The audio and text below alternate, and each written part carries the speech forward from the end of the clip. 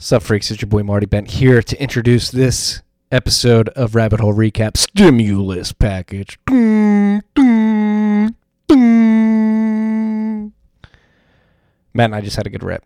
A lot of rambling towards the end there. Just bouncing ideas off each other about the current state of the oil market, MMT, a bunch of other things.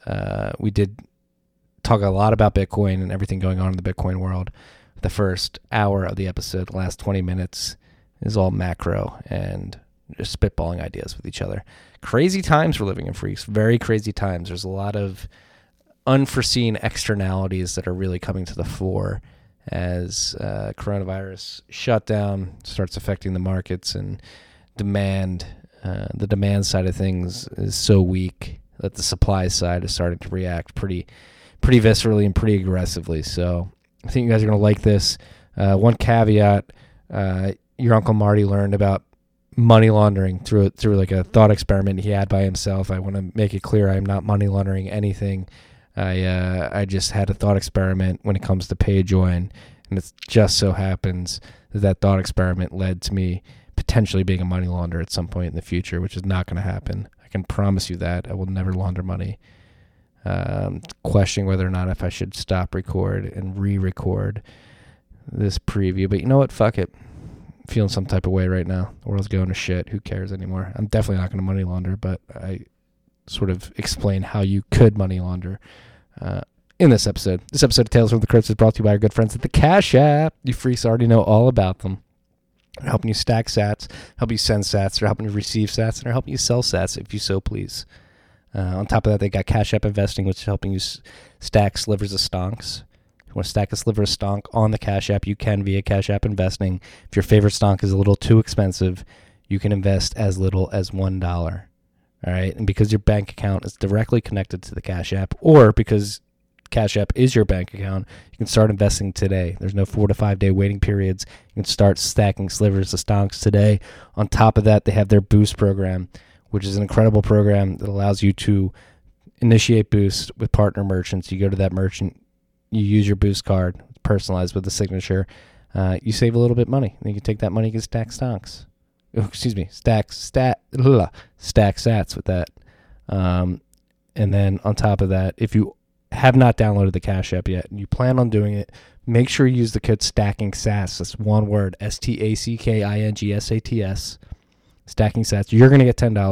$10 is going to go to our good friends at Owls Lacrosse, doing incredible things in Chicago. That's Owls Lacrosse, not that dirtbag Owl. Owls Lacrosse.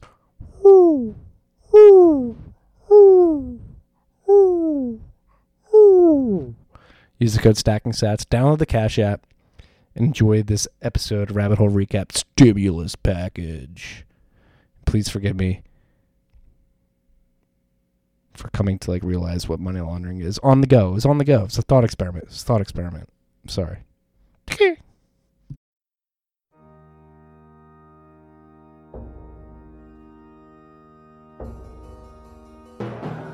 You've had a dynamic where money's become freer than free. If you talk about a Fed just gone nuts, all the central banks going nuts. So it's all acting like safe haven. I believe that in a world where central bankers are tripping over themselves to devalue their currency, Bitcoin wins. In the world of fiat currencies, Bitcoin is the victor. I mean, that's part of the bull case for Bitcoin. If you're not paying attention, you probably should be. What is up, freaks? Welcome back to Tales from the Crypt. We got a Rabbit Hole Recap Stimulus Package. Getting it in this week. Matt just popped his bottle of Macallan. How the hell are we doing, brother? Did the mic pick up the pour? I guess we'll find out afterwards. I'm sure it did. We shall find out. Cheers. It's your mic. Cheers. I'm drinking whiskey with you as well. I got the Bullet. He's got the Macallan. He's sipping on something much smoother. I had to go on a run for this this week.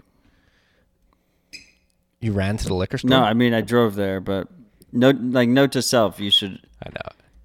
I think you always under expect how much scotch you can use in a bug out period. In a global pandemic. Yeah. We actually went on a liquor store run this week. I did. this weekend. Stocked up on a lot of vino. The essentials. Yeah, Matt and I were talking before we hit record. I'm going crazy. Not crazy, but just like it's Groundhog Day. Sure, you freaks are experiencing this too. It's the same thing every day. They shut down the beaches here. We can't even go on a nice beach walk. They shut down the parks here. Can't even drive to a park. You haven't been going to the beach? No, we beach? did do a drive-by of the one park. They've started, like the cops are like patrolling the beach now. So they weren't when I put, it makes no sense, dude. But we're not going to start on pandemic stuff. We're going to start on Bitcoin stuff today specifically. There's a lot to talk about. But first, we have to get to some shout-outs. This one wasn't even a shout-out. Somebody bought us a bottle of whiskey, and in the part where they're supposed to put in the whiskey bottle we should buy, he just put in a message. And the message was, drunk AF, American Hodl, a little bitch, sent from Coinbase because I'm a little bitch, too. LOL. So that was the first shout-out. Don't know who that was from. Thank you for the whiskey. We appreciate it. We'll get a bottle of Victor's. American Hodl, if you're listening, this man thinks you're a little bitch. Just want you to know. Or a woman. Could be a woman. And then this one, I was very happy to, I don't want to say edit, just to read through this article before it got posted. You guys should go check it out. Hey, freaks, I hope you're all hanging in there as the virus and the Fed turn our lives upside down. If you have some extra time in your hands, get a friend or family member and learn a new skill together. I've been learning to code, and it feels great to have something to focus on. Please take a few minutes to check out my first ever blog post on privacy, avoiding the digital panopticon on Medium. Thank you, Matt and Marty, for all the incredible content. You can find our buddy Eric on Twitter at EricB_10 or on Medium at EricB10, no underscore. So on Twitter, at EricB_10. On Medium at EricB10. Go check out that article, Avoiding the Digital Panopticon. It was a really good one. I thoroughly enjoyed it. Was humbled to be mentioned in it. Thanks, Eric. Shout out to Eric. What's going on? A lot of Bitcoin stuff to talk about this week. The first topic was the topic we actually mentioned in literally the last sentence of the last episode. We were wondering about PTC Pay server adding PayJoin, and I think as literally as soon as we hit stop record, they sent a tweet that said that they did launch their latest release, which includes the P2EP. I always say PTEP. PayJoin. P2EP implementation PayJoin. So it's pretty huge. We've been talking about this for quite a while. Matt tweeted out a beautiful sound clip from your episode with Stefan Livera describing why P2EP and implementations like PayJoin are important. This is going to be massive for privacy. So you're just basically trying to make every spend a CoinJoin. And so...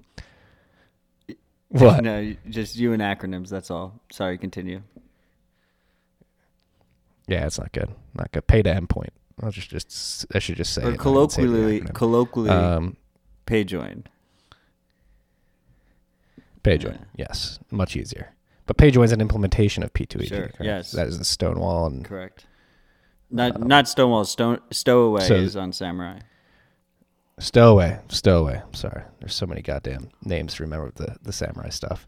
Blockstream worked in or funded the implementation, I guess. Is that the correct phrasing to use there? I think they provided a grant to Mr. Kooks, who was the primary developer. Yeah. I'm like 90% sure of that. So... But regardless, they provided some kind of funding there. But yeah, Mr. Kooks was the primary developer. He got this shit done. It's fucking big deal. It's really important.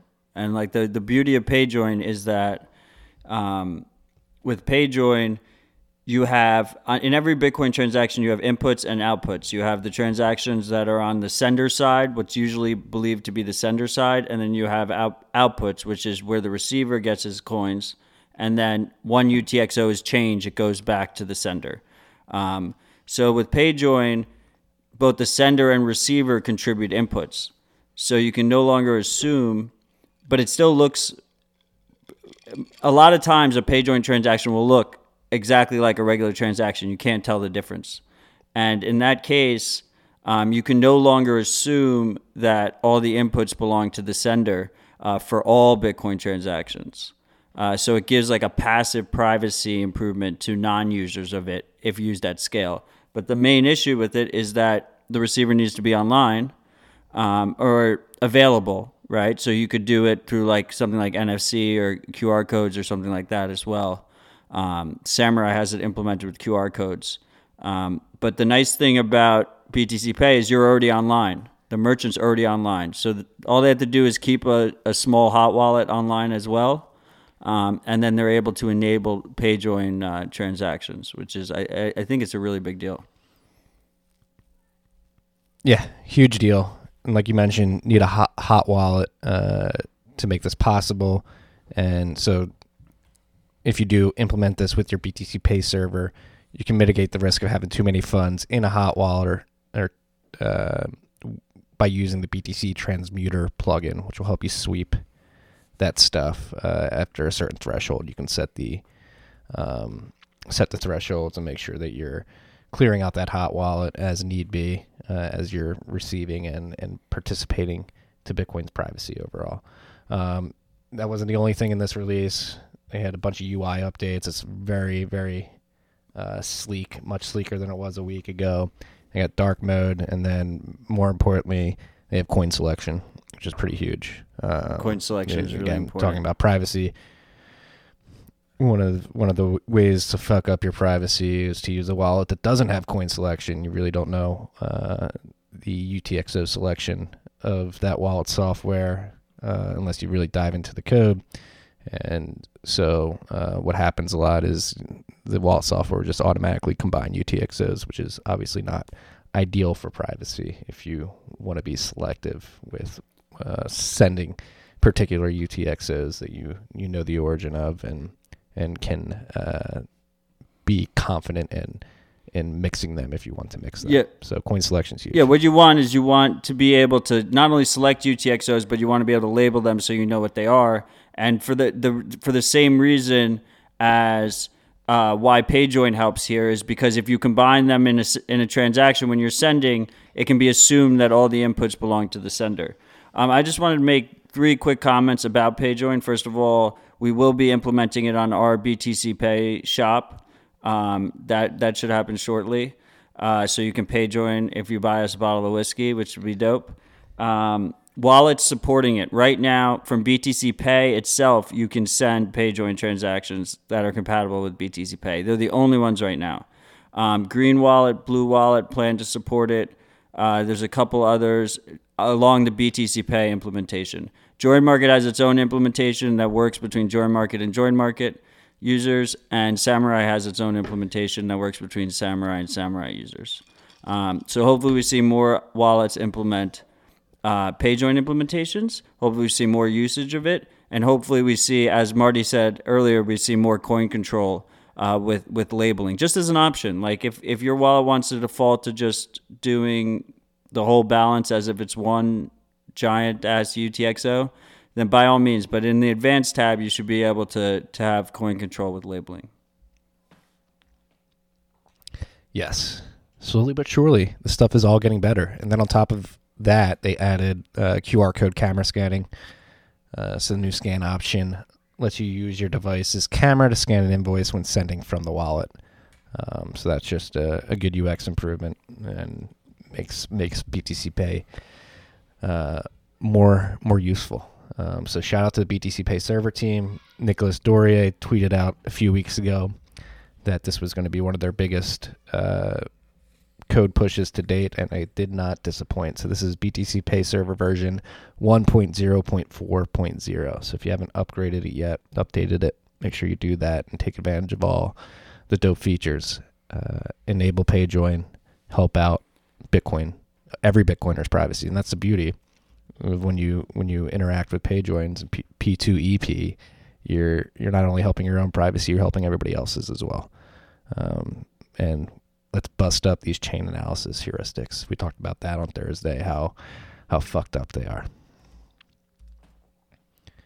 And speaking of something we talked about on Thursday, which we wanted to bring back up, is Trezor. They had released a blog post talking about their latest update, which included the new passphrase changes and then wipe code, SD card feature. And then the SD card feature with the pin, which basically makes it like a 2FA. But what we caught one version of the release blog. Apparently there was another blog post released that day as well that talked about some security fixes that they made as well in that push. We just wanted to touch on those as well. Well, first off, what do we have with the security fixes? First of all, I thought it was, it's a little bit questionable that they had two blog posts. One did not have the vulnerabilities that were fixed in it, and the other had all of the first one, but then also these 4 vulnerabilities that were fixed. We missed it. We were looking at it real quick before we started recording last week, but still, we missed it, and it kind of feels like it was intentionally misleading. But anyway, there's 4 vulnerabilities. 3 of them are Bitcoin related that were found by Salim, fucking destroyer of hardware wallets, like that guy over there. And then the 4th one was a Monero one that someone else found. Is he legal yet? That's a weird question. Is he 18? Yeah, very odd wording, Marty. I believe so. But the internet will forever think he's a 16-year-old. I think I saw someone under his thread was like, crazy that a 16-year-old kid did this. And I hope it was a troll. Yeah. I think it might have been a troll. I'm not sure. Yeah, for those of you who don't know, Rashid Salim has been a very prolific bug finder in the hardware wallet space for quite some time. He's he's a good hacker. And the other bug was like a Monero issue, right? Yeah, you could set unlimited lock time.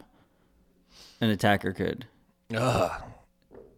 Just force hot. You can force someone to force hodl their Monero. Yeah, what kind of attack is that? Well, it's kind of like a ransom. Hostage it's a ransom attack. Yeah, it's like ransomware. Yeah.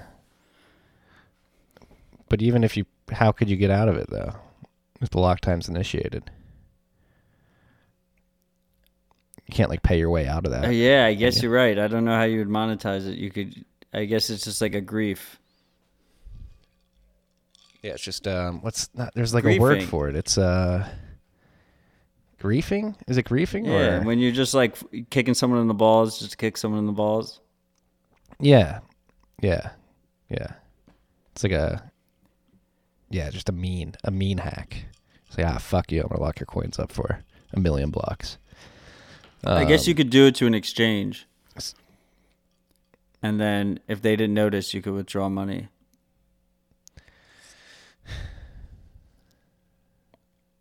That makes sense. I think it does. So they're just keeping it in their ledger on the back end. Yeah. But anyway, there was 4 vulnerabilities.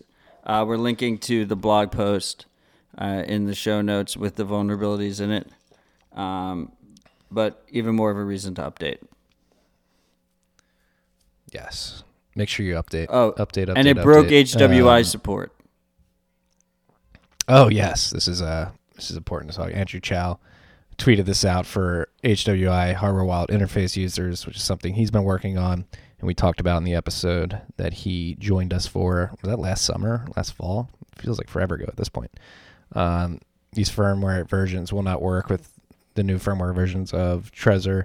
Will not work with HWI. Trezor 1 removed the way that we were implementing the prompt pin command. This will be fixed shortly. The sessions changes the Model T are causing HWI to no longer be able to communicate with the device. A fix has been prepared for these 2 issues. However, the passphrase changes to the Trezor T means that the user experience with it will be severely degraded. Either you will have to 1, enter the passphrase on device every command, or 2, enter it in CLI options a la Trezor 1. So that seems pretty annoying. Yep. Yeah, just like unintended consequences with these things. Externalities. I wanted to Yeah, so if you're using HWI, which most people use to interact with Core directly with their hardware wallet, then don't update your Trezor, I guess, until they update HWI. But what I wanted to say about PayJoin is there seems to be some people who are pitching it basically as a replacement to CoinJoin, or that these coordinated coin joins, like we see with Whirlpool, like a Whirlpool or Wasabi implementation, that they're not necessary. And the thing is like you have to realize these are complementary tools. Like we need usage of both of them to go up, because they break different heuristics, right? Yeah, I mean, if both sides of a PayJoin transaction are known entities with their UTXO set completely known, it doesn't matter that you PayJoined, right? Like to an external observer, it matters. Like someone who doesn't know any metadata attached to these UTXOs, but someone who actually knows that KYC information or just general metadata, IP addresses, email addresses, stuff like that, could see right through that PayJoin. They know which input's which input. Yeah. What I was actually thinking, now that we're back on PayJoin, like, would I be able to buy? It's probably too expensive, probably not worthwhile with other implementations like Whirlpool and Wasabi out there. But like, would I be like with our merch store? Like, would I be able to just like coin join with myself? Nobody else would know but me, and just pay the X amount of dollars for the merch. I'd obviously have to buy a lot of merch. It'd probably be dumb to do, but if I was like hard pressed. I don't know what you mean by just using PayJoin. Yeah, so our store has PayJoin set up. Right. And I say I have a bunch of UTXOs and cold storage that I want to coin join. I could do that from our store. Obviously, I'd be paying. It'd be like $12 to $20 per mix. I mean, it's not really a mix. That's the thing. It's not a. It's not a coordinated. There's not like. The thing is, you still. It's not even. It's not even like a two. You still. There's still heuristics that can be applied there, right? If you know which two parties are transacting with each other, so it's only two people. And well, that's the thing. I'm the merchant, so I know that. In this case. What do you mean? Like, I'm the only one who knows both sides of the transaction, or me. Both parties don't know in this situation. I thought it was an interactive process. Situation. What? Oh! I would be both parties. Oh! So like you'd be buying. This is me, like, you'd be buying our own merch. Yeah, exactly. Yeah, I mean, it gives you a limited privacy bonus, and that sounds illegal. Way too expensive. Would it be illegal? Yeah, it depends how you treat the profits coming into the store. Yeah, that's a good call. We're not doing that. No, obviously we're not doing that. But I was thinking, we're not doing it. Our FBI agent that's listening right now, don't worry, we're not doing this. But that's the same idea as something like self-shuffling, right? Where you like simulate coin join rounds between yourself and no one else, right? So you have it's a much reduced anonymity set, like to the point where in most cases it won't be effective. Like you need new liquidity. The whole idea is like you need you need it can't just be like incestuous. You need more users coming into the system. Yeah. No, it was just a thought experiment I had after this came out. I was like, yeah.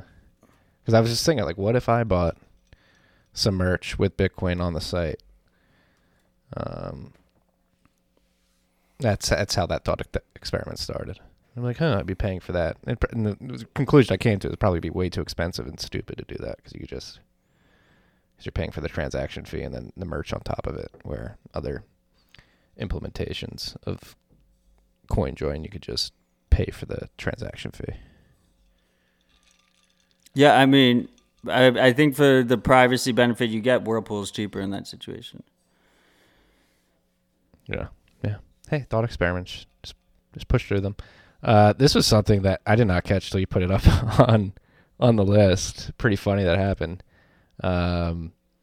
So for you freaks that don't know, huge contention about BitcoinTalk.org and Bitcoin.org, two websites that in the early days were more popular than they are now. BitcoinTalk.org is still relatively popular. Bitcoin.org, I guess people are not big fans of it anymore. Co-owned by Thamos and Cobra, who's in both Anons. A lot of drama has been created because of the ownership of these websites and the people who run them over the years. And it seems that over the weekend, late last week, they decided to split up. They're owning both sites 50-50, but now Cobra has Bitcoin.org and Thamos has BitcoinTalk.org. So they're going separate ways. What do you think about this, man? It's just funny, like old drama. Is that a resolve? A resolvement of that? It's kind of weird. You know, I don't really know any of those internal politics. Like they're both, you know, the OGest of the OG. As much as I've disagreed with both of them plenty in the past, it does seem kind of weird, doesn't it? That it just like happened. It seems very mutual. I like question, like, is something happening behind the scenes? Did one person pay the other? You know, like BitcoinTalk.org, while a mainstay of early days of Bitcoin, is like way less valuable of a domain than Bitcoin.org. So it makes me curious. And then the other thing is, just for undue speculation sake, there's a post by Greg Maxwell underneath that says, on the announcement of Bitcoin Talk, that says, "I'm really sad to hear this. It seems like Bitcoin faces such tremendous headwinds," which is like eerie as fuck. I'm really sad to hear this. It seems like Bitcoin faces some tremendous headwinds. April 18th, 2020, Greg Maxwell. Did it respond any more to it? Let's see if a conversation got started there. Greg, why are you freaking out? No, so if you freaks are relatively new to the Bitcoin world, BitcoinTalk.org ordinarily that's where I got a lot of my information. It sort of turned into like a place where shitcoiners were launched there, pre-mines. But in the early days, this is where Satoshi was posting a lot and interacting with people about the code base and everything that was going on. And all the old threads are still there. Yeah, so you can go back. It's a great historical artifact at this point. One of the best that exists. Can we just talk about what Greg Maxwell said underneath this post for a second? Like, isn't that eerie as fuck? Yeah, what are the headwinds? Yeah, why is this? Does he think one of the two domains is going to be used as a weapon? Or like an anti-Cobra comment? Like that? Like he wishes Thamos still had control of Bitcoin.org?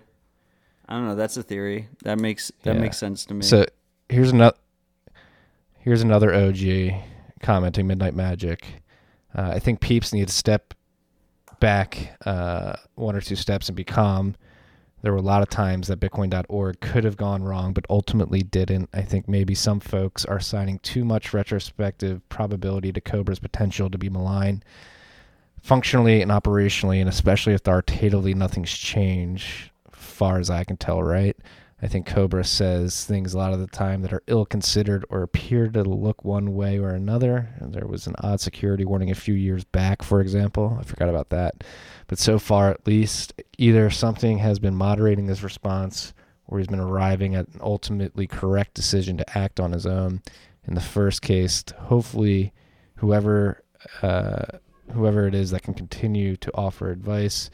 In the second case, something in there has prevented him from heading towards, for example, Bcash all on his own. I think Cobra himself would agree that downloading the client for Bitcoin.org, maybe that's it, Bitcoin.org being a place where you usually download versions of Bitcoin, could be used maliciously to have people download a bad version or something like that. Yeah, that's always been the concern. And like suggested wallets and stuff like that. There's also BitcoinCore.org. And there's also the GitHub page, I'm sure it's mirrored. The GitHub page. Just go to the GitHub page. I'm sure it's mirrored a bunch. GitHub.com/Bitcoin. Sorry,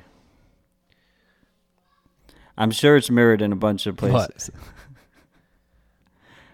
Yeah. But I think the bigger concern is always we're sitting on that asset. Wow, I'm sorry. I think the bigger concern is that we. My mom just walked into the office. The bigger concern is Bitcoin.com. Hey, Miss Odell. I mean, yeah, well, Bitcoin.com.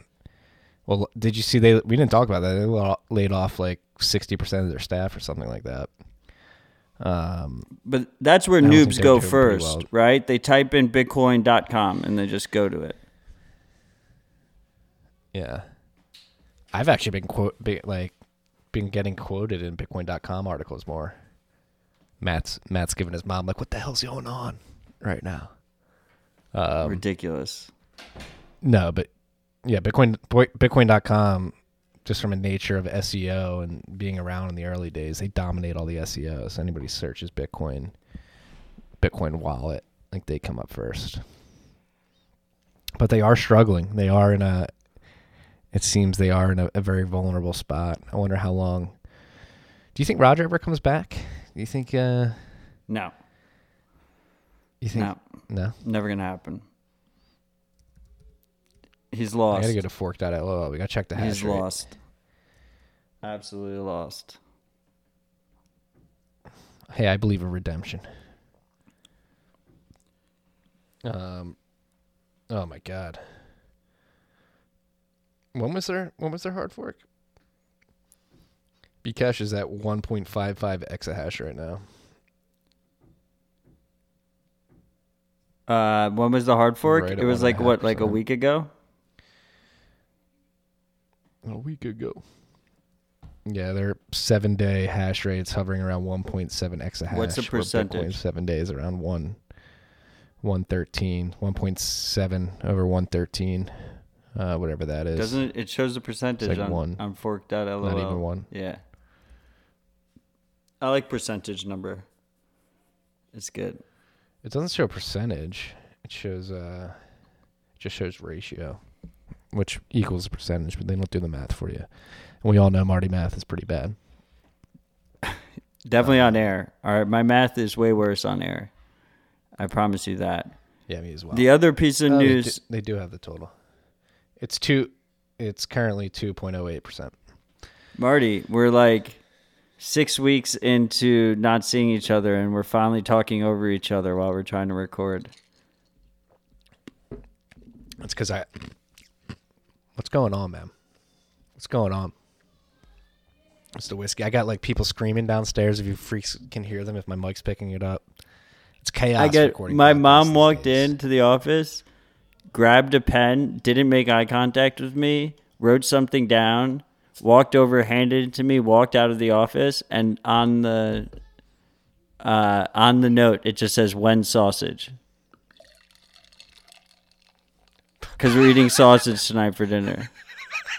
Like that's what just happened to me, and I tried to maintain my composure. I had to share it with you, freaks. When sausage. When sausage. I think we may need to make a T-shirt out of this. No, we're not making a T-shirt out of this. What kind of sausage? Pork sausage?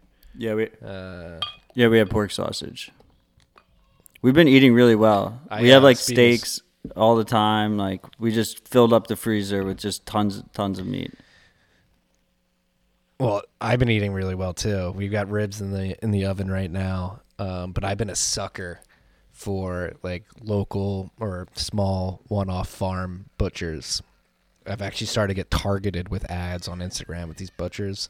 I succumbed to one of them today, one in Wyoming. I forget the name, and I don't have my phone near me, so I can't get them a free shield. It's right the now, best. They like, just ship that shit to you. It's fantastic. Yeah, I bought 10 pounds. I'm getting a tomahawk. I've like been craving a tomahawk for so long, and they don't have, the butcher down here doesn't have any. So I'm very excited to have that delivered to my doorstep within the week. Fucking fantastic. That's the one thing I miss. That's one thing I miss. St. Anselm's, man. Would you love to go to St. Anselm's right now and get a tomahawk? Dude, fucking steakhouse, beers, just at a bar. Be great. Be fucking fantastic. It would be incredible. A steakhouse. Can barely go outside now. A steakhouse. Right. Just drinking martinis. I don't drink martinis. You know what I've been actually been thinking? I want to find a speakeasy. I know there's a speakeasy somewhere, like it's going down. I want to find like a parlor like speakeasy where they even let you like smoke stogies or cigs. You could just drink without social distancing. Maybe play little cards. If anybody knows of a speakeasy in South Jersey, let me know. Like that's happening right now. Uncle Marty's looking. It's gotta be. Are we just the return of the speakeasy is probably here? Are we too old to know where the speakeasy is? Is that the issue? No, I think we're too young. I think the people throwing the speakeasies are know what they're doing. They've been around the block a couple times. I don't think any millennial is starting a speakeasy. Maybe. You never know. Yeah, it's started by like corrupt government officials and mobsters. That's who's running the speakeasies. That's like the old version of the speakeasy. There could be like new age speakeasies operated by young people. The new age speakeasy would be like, it'd be like alcohol free, but only. No. This is the generation that was on spring break while the Corona was going. They're not going to let a little virus stop the partying. Well, that's actually funny you bring that up, spring break, because that's the interesting thing about like social distancing and the externalities of like the countrywide lockdown. Like in Jacksonville, they opened up the beaches earlier this week. Did you see that picture? Yeah. There was like hundreds, thousands of people on the beach, and I spoke with somebody who actually spends time on that beach in the off season pretty regularly. She would be down there right now if the virus stuff wasn't going. She was like, the beach is never that busy this time of year. Like, so like the FOMO to just get outside and experience nature drove like more people than would otherwise be there to the beach. So it's like weird. Yeah, when tinkering with human nature. When and you stuff take like something away from someone, they want it so much more. Yeah, as you freaks may be able to tell from this tangential conversation on speakeasies that we're having right now. Yeah, like just a steakhouse. I want to spend an inordinate amount of money at a steakhouse. Just with the boys, right. Like that'd be awesome. It would be. Hey, when I'm back in Brooklyn, that's what we're gonna do. We're gonna go get a steak at St. Anselm's. I'm down. I'm down. By the way, it's the best steakhouse in Brooklyn. Peter Luger's way overrated. I don't want to force St. Anselm's to jump the shark by pumping it too hard, but in my opinion, it's the best steak in the city. Maybe not even just in Brooklyn. It's great. It's fantastic. New York's a big city, so I will not. Back to Bitcoin topics. I will not speak in absolutes. Yeah, I like to do that. Back to Bitcoin topics. This is actually one news that broke while we were recording last week. People were like, why didn't you talk about this? Why didn't you talk about this? So I was like, literally stopped recording, checked Twitter, and saw it. Purse.io, which has been a huge marketplace for, I don't want to say huge marketplace, it's been a marketplace available to Bitcoiners for quite some time. decided to shut down its doors. So that announcement dropped last Thursday while we were recording.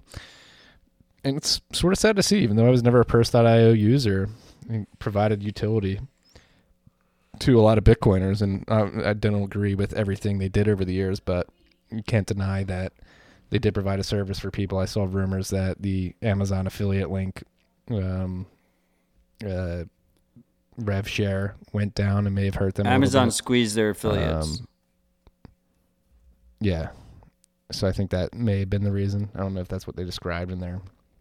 Well, so I don't think the whole idea of Purse, their blog post. The whole idea of Purse was that if you wanted Bitcoin, you could buy products on Amazon that the seller of Bitcoin wanted, and then you got their Bitcoin.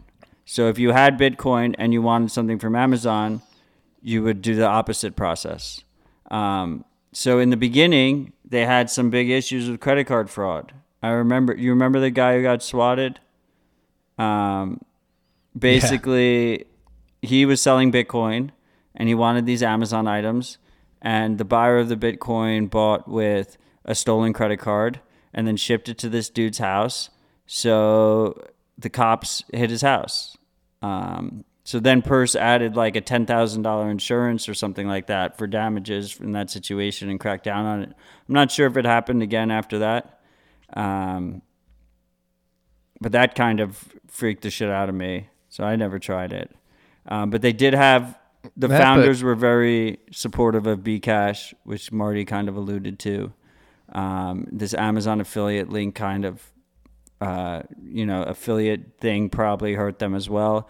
And then probably just on top of that, just being able to buy gift cards for Amazon from Fold and BitRefill probably drained up the last of their customers they had there, right? Yeah. Probably definitely the UX is definitely better. The fact that you could do it on an app. Purse might have had an app. Again, the Bcash stuff I stopped really following when they went down that path hard, but cannot be forgotten that they are the reason that for Bcoin, which is another implementation of Bitcoin, a JavaScript implementation, I believe they created. So, weird winding history with that company particularly. They wound down. It ended with a wind down last Thursday. And that's what a lot of people are asking if they're going to open source the code. So we'll see if that happens. But whether you love them or hate them, it is a culling of a company in the Bitcoin space. So it's just interesting to see. And this next topic, you put the Purse link in twice, but Breeze Wallet did add KeySend support. Yeah, so we have three major KeySend stories. We have Breeze Wallet added KeySend, Nodl added KeySend for the original Nodls, with the others to hopefully follow soon. And then, so KeySend is the idea that instead of giving an invoice, you can send just to the pub key, just the node ID that the node is node by.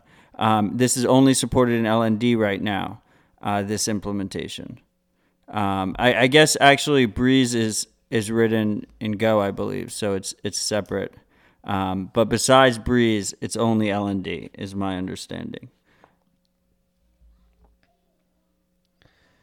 I believe so too. So that's pretty cool. Just being able to send Satoshi without invoice, again, improving UX slowly but surely. So the third story is Juggernaut better. Messenger, which leverages KeySend to send. It's like the evolution of WhatsApp, to send messages, encrypted messages, from node to node using your public key. So it basically sends one SAT payments that are encrypted messages. And you connect it to your LND node. Yeah, this is crazy. So this is actually, I read about Sphinx last week in the Bent, I believe it was Thursday or Friday. Juggernaut, John Cantrell, who created this, reached out to me and said it's different than Sphinx in that it is node, like use your own node first mentality. Sphinx allows you to connect to your node, but if you're not able to do so, you can just use that app. Well, it uses the Nodl cloud. Custodially. Sphinx. You have your own node in the cloud. Yeah. But that's the beauty. Like, this is, I said it last week, like, this is massive.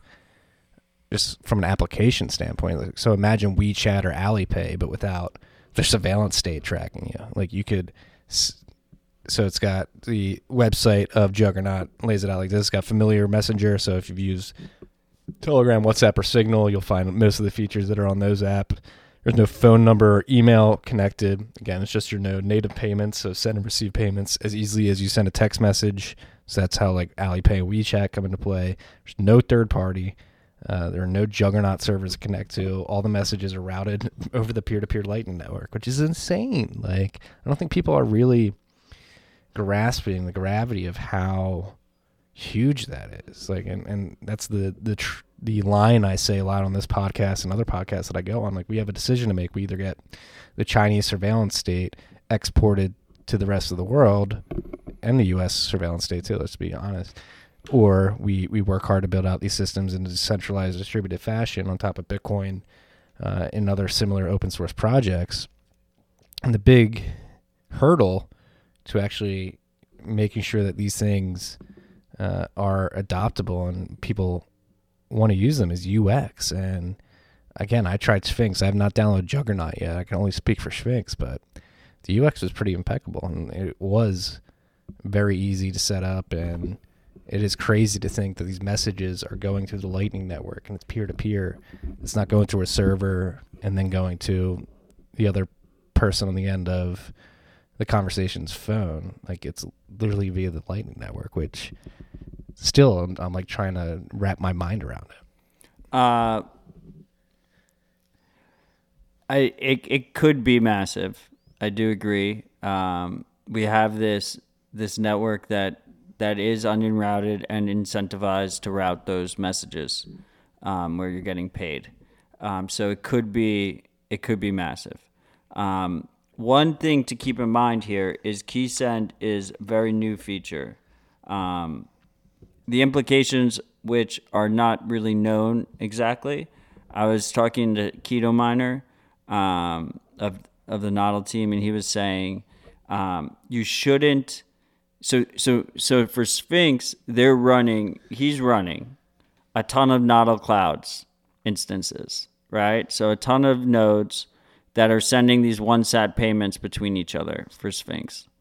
And he said the elements to routing are a lot different than like normal payments.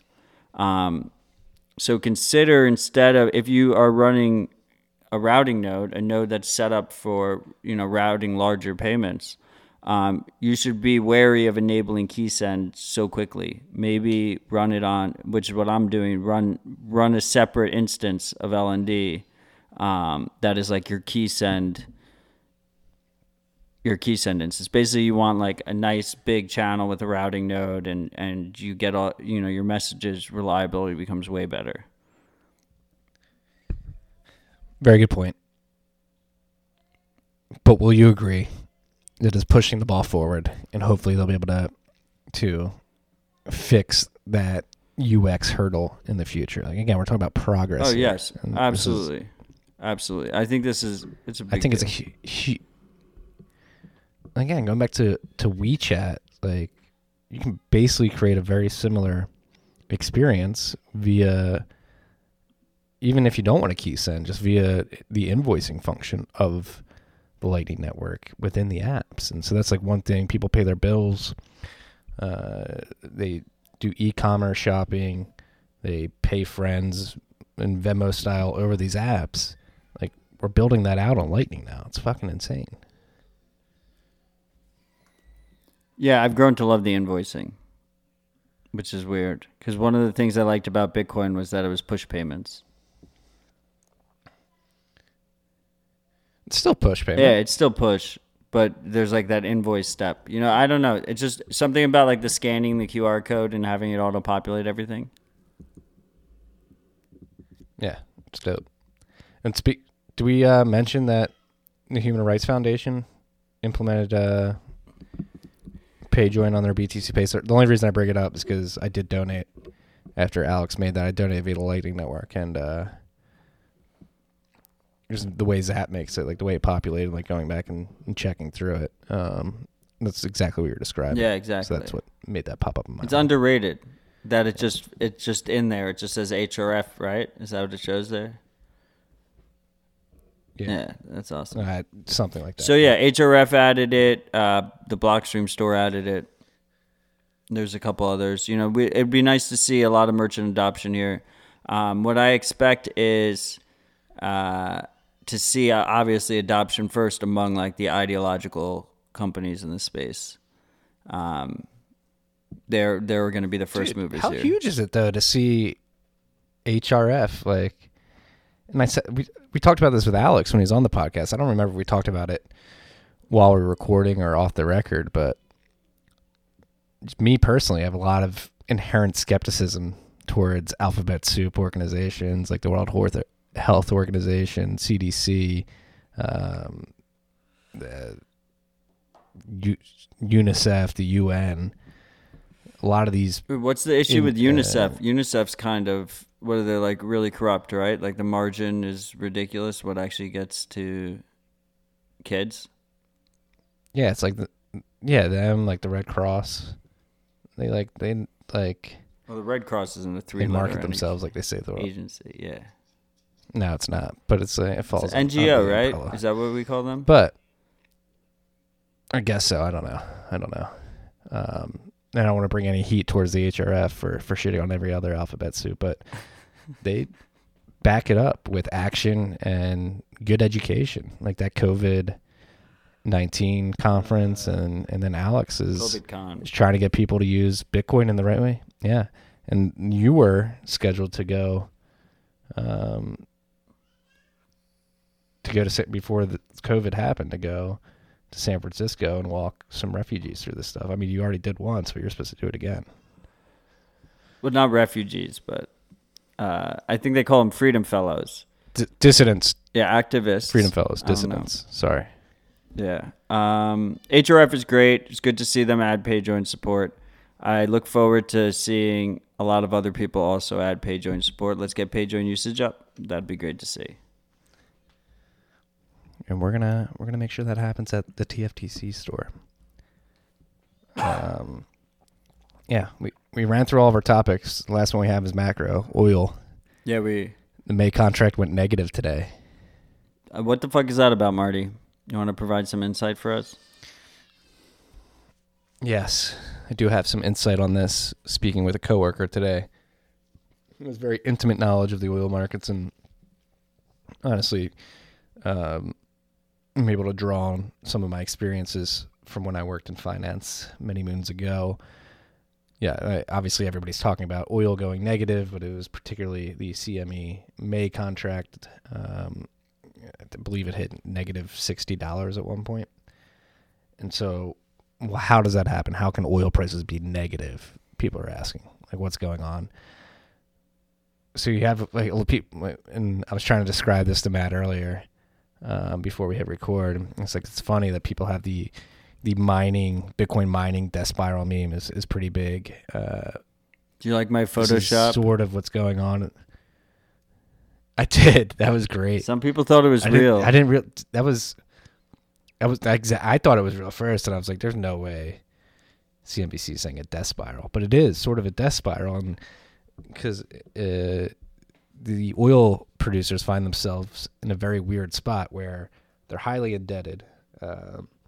It's like they make up a large portion of the high yield bad debt markets, and so as oil prices are dropping, which has been happening pretty consistently for the last couple months, as the economy shut down and demand has fallen precipitously, you had this weird sort of loop where as prices are falling, to make sure that they're able to pay back the loans that they have, oil producers are actually almost forced to increase production so they can sell more barrels to get more revenue to pay back their loans. And if you don't have demand following that up on the other side, what happens is you get a backup in storage. So that's what happened today. It became pretty apparent to everybody in the market that all the storage for the oil in the U.S. shale industry particularly was full. So you literally can't move any more oil into storage at this current point in time because obviously the economy shut down. People aren't driving as much. Factories aren't running. You basically just don't have economic activity. People aren't shipping oil to far off lands to then be consumed because they're shut down as well. So you have this weird sort of doom loop where these oil producers need to try to keep their revenues at a point at which they can pay back their debt. But that forces them to produce more. And then as they're producing more, storage is becoming full. And it's gotten to the point where it's full. And you can't put oil in storage if it's full. So that's why I went negative today. Oil companies would be willing to pay somebody to take the oil from them and put it in storage because they want to keep their production up on the other side. And it's a weird sort of doom loop. And like you were saying before we hit record, the CME contract particularly dictates that they have to find storage in Oklahoma, which is another weird caveat, and it's just a bad situation all around. They have to take custody in Oklahoma, which is like, how do you get there? Was it trains, I'm guessing, or trucks or something? Yeah, trucks if there's no pipelines directly. If it was Bitcoin, you could just send them a text. It wouldn't be that private. You should at least send them a signal message or PGP or something. Yeah. But so it's this specific contract, though, right? Like other oil markets around the world, other, instruments, financial instruments that you could trade oil, they're reporting higher prices, right? Like this is not, like oil is not around the world at -40 or -30 or wherever it hit. For next month it is. So WTI is like the most popular contract that's traded. WTI crude. And so it's negative for next month so what that basically says, what are we, April 20th, 420. Happy 420 freaks. Didn't even realize. Basically what it's saying is the market, the futures markets don't expect the economy to go back to normal by next month. So they expect that storage will still be full. And because of that, that's why you have the negative price. So as you go further out on the futures curve into June, July, August, September, like the prices are going up because there's an assumption that maybe the economy will get back to normal and demand will show itself. And so there's like air travel's down like 95% domestically. No one's driving. Exactly. Like, there's none of it's being used. Demand has come to a fucking complete stop. Yeah, and so the price is being, I believe they're like 6 months out, $33 a barrel. That's basically the futures traders hoping that there will be enough demand to demand that price at that point in time. But like you just alluded to, like, are people going to be safe or feel safe hopping on flights? Are companies even going to like keep their office space leases going? Are they going to let their employees start working from home, which would decrease demand for gas because people aren't driving to work as much? Like there's a lot of externalities. And again, talking about like things that you don't expect when you shut down the economy. It's a very intricate, complex organism. And people aren't going to like fly right away. Particularly. No, they're not. People are going to be scared as shit. So can we just... So WTI crude, which you're telling me is... I know it's what they show on the top of TradingView, but you're telling me it's the number one oil product in the world by trade volume, right? I'm pretty sure. Okay. So, but if it's not, it's probably high up there, right? It'd be like number 2 or definitely. something. So it's... What about Brent? It's WTI and Brent. Is Brent bigger? Yeah. No, I think WTI is okay, bigger, anyway. By far. It went down like what? Like 135%? I thought you can't go down past 100%. Dude, no.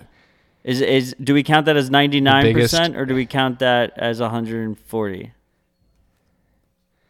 The biggest print I saw was 320%. See, I didn't even know that was possible. I thought you could only lose 100%. That's pretty crazy. And you can lose as much as you invest, and then you have to pay people on the other end, So you're basically just adding to that loss of your initial investment. So you're adding more money to get rid of it than to sell it at even a loss. You got to add to your loss. That's ridiculous. By paying people to take it away. Yeah. What's annoying here is proponents of the efficient market hypothesis will say that this was priced in, bro. No. This was the market pricing in this externality. But I would say, like, if it's going to price it in all on one day, does that shouldn't count, right? Like you can't count that in. That's like ridiculous. Like it should have known that storage was filled, right? Like this is a known thing. Like people stop driving, people stop flying. I completely agree. Like even if it didn't know that storage was filled at any particular point in time, you should just be able to surmise, if you're an efficient market, that storage will become full at some point in the future if there's no demand to soak up the supply. And you can literally look at the supply numbers, the supply prints every day and be like, all right, this isn't fucking adding out. Right. So you have this like super liquid, super developed market that's supposed to be super efficient, not effectively price this in. And then you're going to tell me that this super immature asset that's brand new, that's barely a decade old, is that everything about it is priced in, like the halving is priced in, is the most ridiculous concept ever. Like that's ridiculous. It's going through its adoption phase. Like barely anyone owns it. Maybe more people know about it now, but like they don't really know about it. They've heard of it. They know the name. Yeah. I mean, I've been clamoring that the halving or Bitcoin's not priced in it. Like it can't be priced in. Everybody's like, oh, the market automatically prices this in. But then what is the market? The market of people who are buying Bitcoin or people who know it or are convinced that it'll either appreciate or that they can trade it. And it's $130 billion right now. Like it's not priced in because you're completely discounting the money outside of this bubble that has not hit an education threshold or even dabbled in Bitcoin. Like that is not priced in. It's literally not priced in. People haven't thought of it. If I was a proponent of the EMH, I would tell you, Marty, that we don't need all the participants to price in the knowledge. We just need a select few with deep liquidity to price it in. So it doesn't really matter that other people don't know. It just matters. No, and then value at risk, so efficient market hypothesis people don't understand the concept of VAR, then value at risk. Like even if somebody, a huge institutional player, had a lot of conviction in Bitcoin, they have fiduciary responsibilities to limit their value at risk. So even if they believe that Bitcoin is going to go to $10 million, they are still constrained within the mandate of their fund to put. I mean, you could be more risky than others if you want it to be, but you're not going to be able to market that well to investors. Yeah, it's not VAR isn't mandated. It is when you go pitch a fund, you say, hey, our VAR is per trade is at X amount, and you should stay within certain VAR thresholds if you want to be able to market your fund and raise money. So I think so. Even if a huge institutional player believed in Bitcoin that it was going to go to trillions of dollars market cap, maybe their value at risk and their risk sort of thresholds would stop them from putting more money than maybe their chief investment officer would want to. Yeah, I mean, I think my answer to that would be tangential to yours, like adjacent to it. I think institutional money is there's too much focus on it, or like big player money, fund money, because at the end of the day, the average Joes that don't have that much money, that are just dollar cost averaging over and over again, I think those guys have way more upward pressure than people give them credit for, just regular people buying Bitcoin. So those people don't have they don't have deep pockets. They can't effectively price in their belief that the halving should increase the price, right? Like they're being held back by their financial situation. And you can't price that in. Like that's the delta. I have been and still am one of those people. Like I still DCA after every paycheck. Like if I could price in more of the Bitcoin market cap, I would, but sort of hindered by my success in life at this given point in time, and so are a bunch of other people. And yeah, it's asinine to think that those people, heavy hodlers, given the opportunity to throw a bunch more money, wouldn't do it. Yeah, I mean,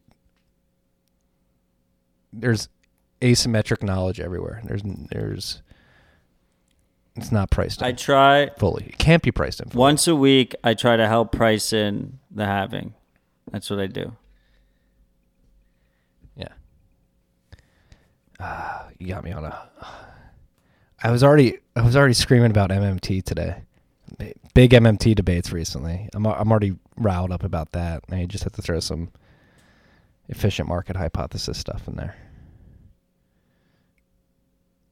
MMT is dumb, in my opinion. It doesn't make any sense. But it's going to happen. It's saying right? The market is centrally planned.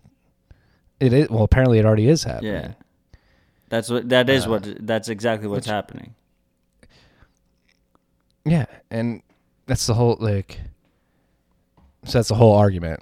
Like, if it's happening, do you go along with it and try and profit off of that, or do you try to recognize the stupid will lead to bad decisions and a massive misallocation of capital that you try to stop? Just because I will concede that it's happening and probably will continue to happen and actually become more predominant in the world of monetary policy in the mainstream, but that doesn't mean I can acknowledge that it's going to happen and still think it's stupid and probably not worthwhile to go down that path.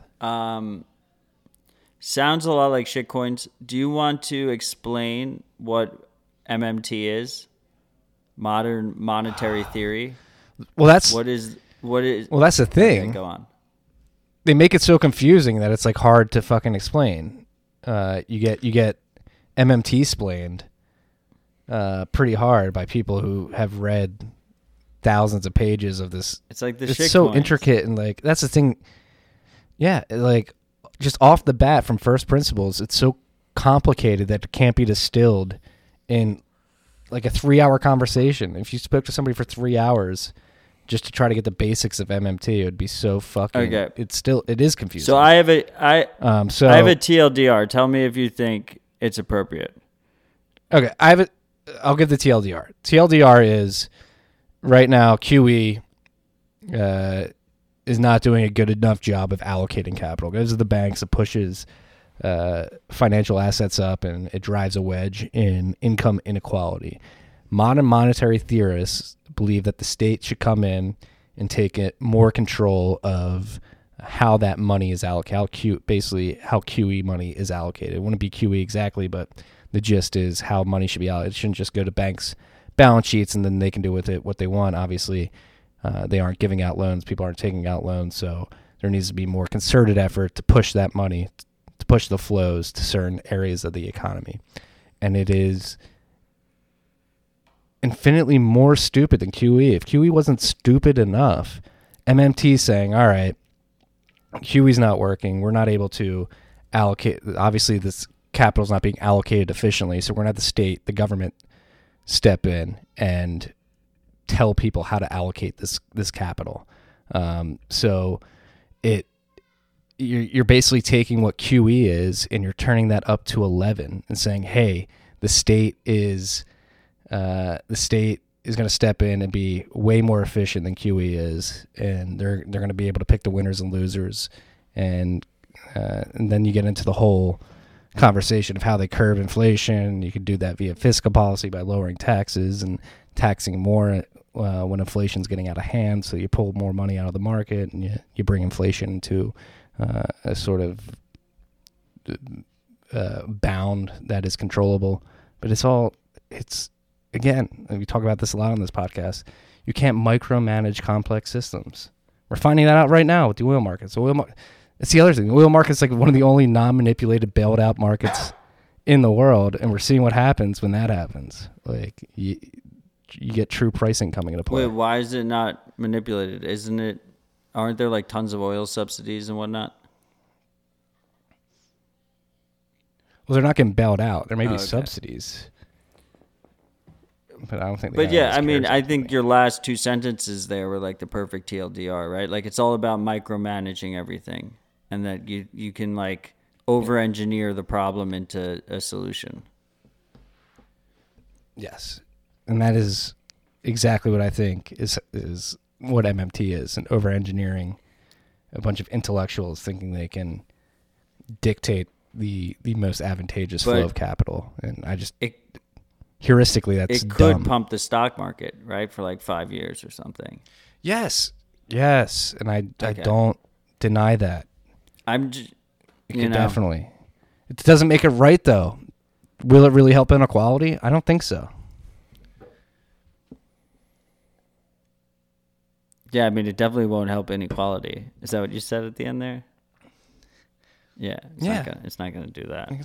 But like, if it's gonna happen, you have to plan accordingly, right? So like, you got to keep your mind. You gotta be ready for it. No, I'm gonna be that. I know. But like, if you look at the CARES Act, look at everything they got through there. Pelosi, Schumer. Did you see all the colleges? They didn't pass the act. Yeah, all the colleges, Columbia, MIT. $12 billion endowment. I know. Yeah, like all these colleges with crazy endowments, which are supposed to be either funds to reinvest in your school and your alumni association, your alumni network, or a fund for a rainy day. And we have multi-deca-billion-dollar endowments getting bailed out while people are working. People aren't working. They've been furloughed or completely fired at this point, are sitting at home with their thumbs up their ass wondering where they're going to get their next $100 to buy food. And fucking Colombia is getting $9 million that they don't fucking need. The president of Colombia makes $4 million a year. Take a pay cut for 1 year, bro. Like, what the fuck? Or like just dip into the endowment a little bit. They didn't cut tuitions. Yeah. No. It's so ass backwards. And that's why I'm torn on it. You don't, right? Because if you're a smart investor, you don't make decisions because of your moral compass. But with MMT particularly, like, I think it's getting to a point where it's like, hey, I know historically from an investment perspective that's not wise. Like, don't fight the Fed, don't do any of the shit. But for me, it's like I'm throwing my hand. Like, how more blatantly crazy could you get? Like, more people and MMT particularly, they're basically getting into an exotic form of price fixing. So here's one of like the go-to papers on modern monetary theory written by Fulwiler, Gray, and Tankus. Here's one excerpt that Dave Collins shared in his end-of-year review last year. We need alternative tools in place to manage the power of big business and ensure their pricing policies are consistent with public purpose. Because of the pricing power of big companies, whichever administrative agency or agencies is responsible for managing aggregate demand should not be responsible for overall inflation on its own. It should either share joint responsibility for keeping inflation on target with other agencies responsible for regulating business pricing power, or new indices should be constructed that exclude concentrated markets where prices are clearly acyclical. So you have some weird, that paragraph basically describes some weird exotic form of price fixing that has historically not worked out. Like, who, number one, are the bureaucrats that are going to decide which big businesses or industries are mispricing goods, and how are they going to dictate what is the accurate price of the goods that those industries are pricing? Like, then you get into a whole terrible slippery slope. Ridiculous. I mean, price fixing is ridiculous. I didn't realize that was a possibility. I don't think that's a possibility. Do you really think that's a possibility? Well, that's the thing. That's why I said an exotic form of price fixing. They're not going to say, hey, here's the price of this. You're going to mandate policy that pushes prices in a certain direction. They're going to fuck around behind the scenes to make the prices. Yes. They're going to say, hey, we think this is mispriced, so we're going to dictate policy in this way so that prices hopefully move in this direction, which we think is more fair. And that's like, who is the we? Who is the we making these decisions? The same people who are giving Colombia $9 million, who wouldn't pass the CARES Act until the Kennedy Foundation got $25 million. Like, the human error and human greed comes into play. Like, the people making these decisions have incentives to help certain people that finance their campaigns and stuff like that. To think that MMT would be bereft of the corruption that exists in our political system is dumb. Yeah, I mean, I just want to say one thing that, you know, I think these are all loans, right, that may be forgiven. And so the way they constructed the whole system, the way the federal government released the whole system is they released it in this gameable way, right? Where you have a limited amount of funds to be lent out, that the banks are going to take on a portion of that risk of the funds that are being lent out. So the banks wanted to, like, they would love to just, you know, out of all the people to lend to, you might as well lend to Colombia with a however billion endowment they have, 10 billion endowment, right? So like the incentives, and like, of course, if you're Colombia, you're going to go for it, right? If it's offered to you, a super low interest loan, you're going to take it. Well, we saw that with Shake Shack too. Danny Meyer, yeah. Shake Shack took the loan. 10 million. And, like, they got political pressure. Yeah, it took 10 million. Then they got pressure from the public. Like, what the fuck do you need 10 million for, Shake Shack? Like, this is supposed to be for small, medium-sized businesses. And Ruth Chris. And they gave it back. Ruth Chris got 25 million. What? Yeah. And they fired like all their employees, but they kept all their management, like upper management. I'm just saying, like, if you have broken incentives, like, they're going to get taken advantage of. And I don't think that when it was implemented, they cared, that they knew exactly who was going to take advantage of it. Well, and that's exactly my point. Why is this going to be any different under a modern monetary theory regime? Like, if anything, it's only going to get worse. Yeah. The incentives get skewed even more. Yeah. But stocks might pump. And Bitcoin. They'll definitely pump. All Bitcoin assets can pump in other ways, though. Yeah. It doesn't need MMT to pump. Yeah, I mean, I think it would pump in bad and good situations, but I'm just infinitely bullish. I'm just in my Bitcoin Zen now, so don't listen to me. I mean, I've been in my Bitcoin Zen for quite some time. MMT is like, because it's going to happen. That's the thing that makes me mad. And you know what? People are going to profit off of it. It's going to make markets scream for a little bit, maybe. It doesn't make it right at the end of the day. Oh, I mean, yeah. Who knows? We should have a Bitcoin standard, right? A SAT standard. I could be speaking out of my ass. Hey, maybe MMT is actually good for the world and will help bring wage inflation to the point at which the purchasing power of the common man has come in line with his productive capital. I'm not holding my breath, though. How noble of you. Well, I should be holding my breath. No, that you said that MMT could work. I mean, I agree with you. I don't think it can work, so, but we'll see. We'll see. They're definitely going to try it.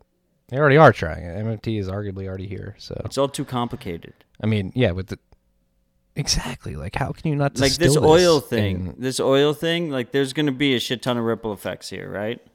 Like, there's no way this is not all interconnected. Yeah. Like, they can't handle negative prices. What the fuck? Yeah. I mean, yeah.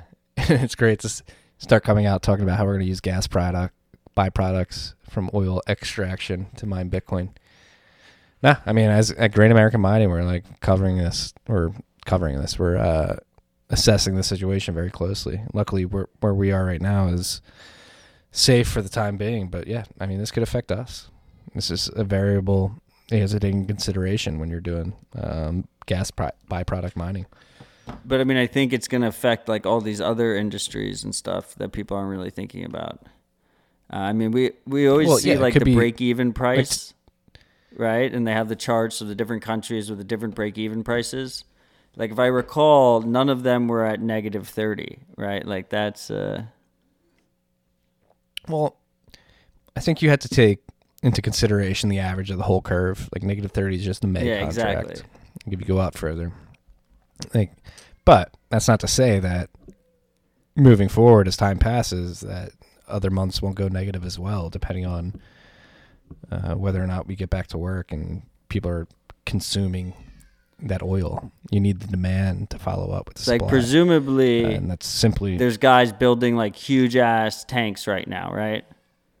Like they're off to the races, but like trying to get it at the cheap price. I mean, there's a huge arb. Like if you're able to get it at -$40 a barrel, which basically you get paid to take it, and you're able to hold it and make sure the quality of the gas doesn't depreciate over a time frame that allows you to then sell it at a positive price, like that's a big profit right there. But whether or not that's possible, whether or not our officials let that happen by letting people go back to work is yet to be seen. Yep.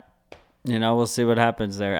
It was crazy. It was crazy. It was a crazy day watching it. I had no idea prices could even go negative. So that was a learning experience for me today. It makes sense. It makes complete sense. Yeah. And the CME announced it like right before they went negative. Like, hey, just so you know, this shit could go negative. And people are like, what? Like, no, like I wouldn't actually be surprised again if today was a Lehman moment where you have some unintended ripple, not even unintended, it's like unforeseen ripple effects that come from this. Again, the oil industry makes up a good portion of the high yield debt market. And so if you have a cascading effect in them defaulting on their loans, and you have a couple banks that have pretty fickle loan books, and that starts to bleed into other stuff that they have on their books, who knows? You could see a cascading effect there. I'm not going to claim that's going to happen, but it wouldn't surprise me if something like that happens. Some unforeseen externalities coming up. I mean, unprecedented day today. Like we're such a double-edged sword being alive in 2020. It's like one of the worst years to be alive, but also one of the best from like an experience level. Like how much worse could we go through? And how much stronger will this make us in the long run? Just individuals living through this at this particular age. I mean, I feel like it could be a lot worse. So, maybe we lucked out here. Fingers crossed. We'll see how that works out. I mean, hopefully it's like it's pretty bad. Hopefully it's like a warning lesson, But How bad do you think you can get? What's going through Matt Odell's mind right now? Like, what's the worst case scenario? Well, mind? I mean, the virus could have been people on the streets stabbing each other. The virus could have been more fucked, and yeah, just like the lack of general civil unrest so far. Well, I think the powers that be want you to believe that people will go crazy and start killing each other and like purging each other at a certain point, which some people may, but I do believe, truly, deep down in my heart, that most people are good people, and they would be more willing to help their fellow man. I don't know. And stab him in the eye. I mean, I believe that too, for the most part.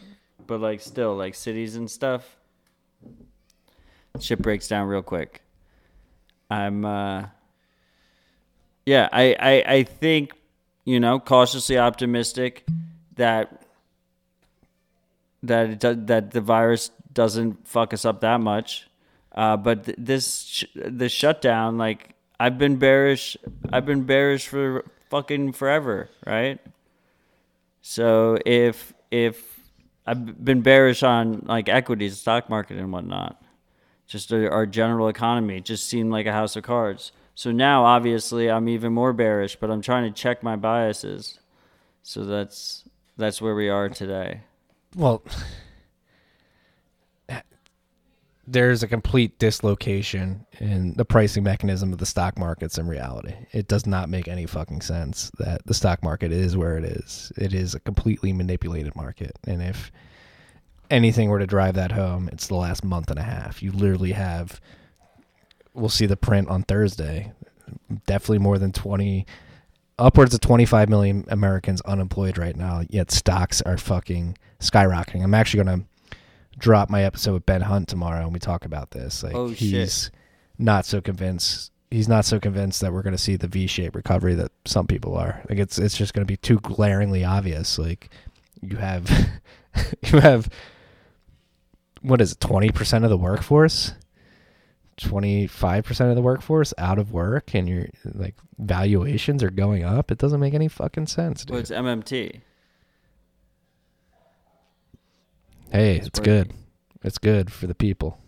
Yeah, it's working. That wage inflation is going to come right away for this 25 million unemployed. No, it's fucked up. Now you got me on MMT again. It doesn't make any fucking sense. But they're going to try and force it down your throats.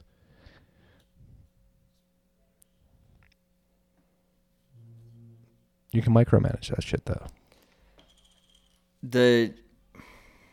The stock market is just it doesn't really matter, right? It just money gets printed and it's Fugazi. It's Fugazi. But like, where else do you put your money? But the money's not printed, dude. The money's not printed, dude. It's just you're just switching reserves with the banks. You're not really printing money. That's the other argument I hate. Is they're like, oh, you're not actually printing money. That money never makes its way to the economy via loans.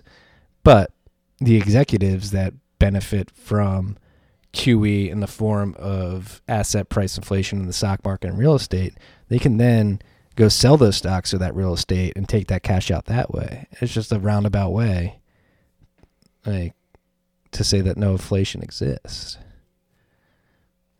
And I guess their counter argument would be if they were all to do that at the same time, you'd have asset valuations crash, but they don't do it all at the same time. I think for that model to be fair, like, the populace would have to own a portion of the total assets, right? But you don't see that distribution. Obviously, people on the lower end of the income scale don't own any assets, so they don't see any of the rise in that. They just see declining purchasing power, and they just get wrecked. It's the hidden tax. Yeah. But it's our way out, man. Let's just do it. We're just going to do it better. We're going to do it by allocating that new money better. But anyway, Bitcoin Debt doesn't matter. Bitcoin held up well. I might be jinxing it by the time this drops. But all right, yeah. We didn't get to Clark Moody's dashboard. Let's check it. Yeah, let's check it and wrap this baby up. We're at $6,866 right now. A little lower than we were this morning. Tor node's still at 42.2% of Lightning Network capacity. Next difficulty adjustment is scheduled to be tomorrow. 49 blocks from now, actually. Excuse me. Last Thursday was 11% upward difficulty adjustment. Now it's 8.5%. Blocks are coming in at 9 minutes and 13 seconds. On Thursday it was 9:01, so it seems like we've had hash rate drop off the network, and the halving is only 3,073 blocks away. Estimated to be on May 11th now. I believe that's a Sunday. Is that a Monday? We should see hash rate go up with oil falling. No, why I not? Say that. Energy prices in general would go down. No. Yeah, I mean, but you'd have to have your miners deployed right next to the oil ready to turn on. That's like, I mean, that hasn't been. Well, I mean, like in like over the next couple of months, like we should get a hash rate bonus from it. You don't think so? No. If anything, I mean, what we're doing depends on oil production, and luckily where we are, it is profitable at very low prices to drill the oil, so we get the byproduct still. But there are other, like in Canada, it's very negative up there. So if you have individual miners using gas byproduct from oil drilling to mine Bitcoin, and they're shutting down all their capacity, that actually would reduce your hash rate unless you could quickly transition to consuming oil over the gas, which with the way the generators are set up. But you don't think grid prices go down with oil? Like, does grid electricity? No, what grids run on oil? I don't know, just because it's like an energy. Does energy go down together, or is it's disjointed? I hope that's not a stupid question I asked. What grids? I feel like most of the grids run on natural gas or... damn. I should probably know just figured it was like energy. Like there was some correlation there. It depends what the source is.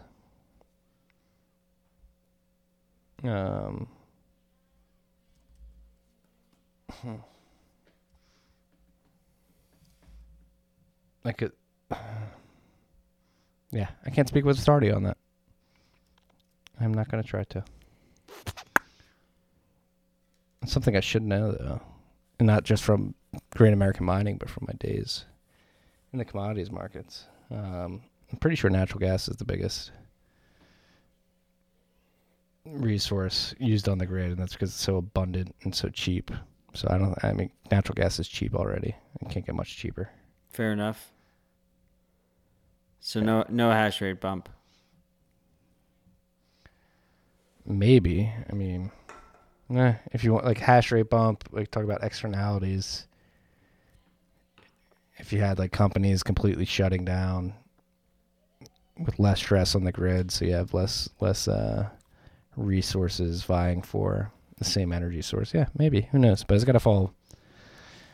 Oh, well, then you have people at home all day, and they're using their ACs and their heaters. So if they're not at work, trying to heat their houses until they don't have enough money to pay for that. I'm thinking out loud now. I don't know. Well, Marty, this is a banger of an episode, but I have to get to dinner. So you gotta go eat that sausage. I have to go make the sausage. So oh, you're making the sausage. That's why I kind of deserve the note, because I didn't really tell them what was happening, but yeah, I have to go make the sausages. Tell your family I said hello, and that I'm sorry that I delayed their sausage consumption. I love you, freaks. I love you, Marty. Stay humble, stack sats. Peace and love, freaks.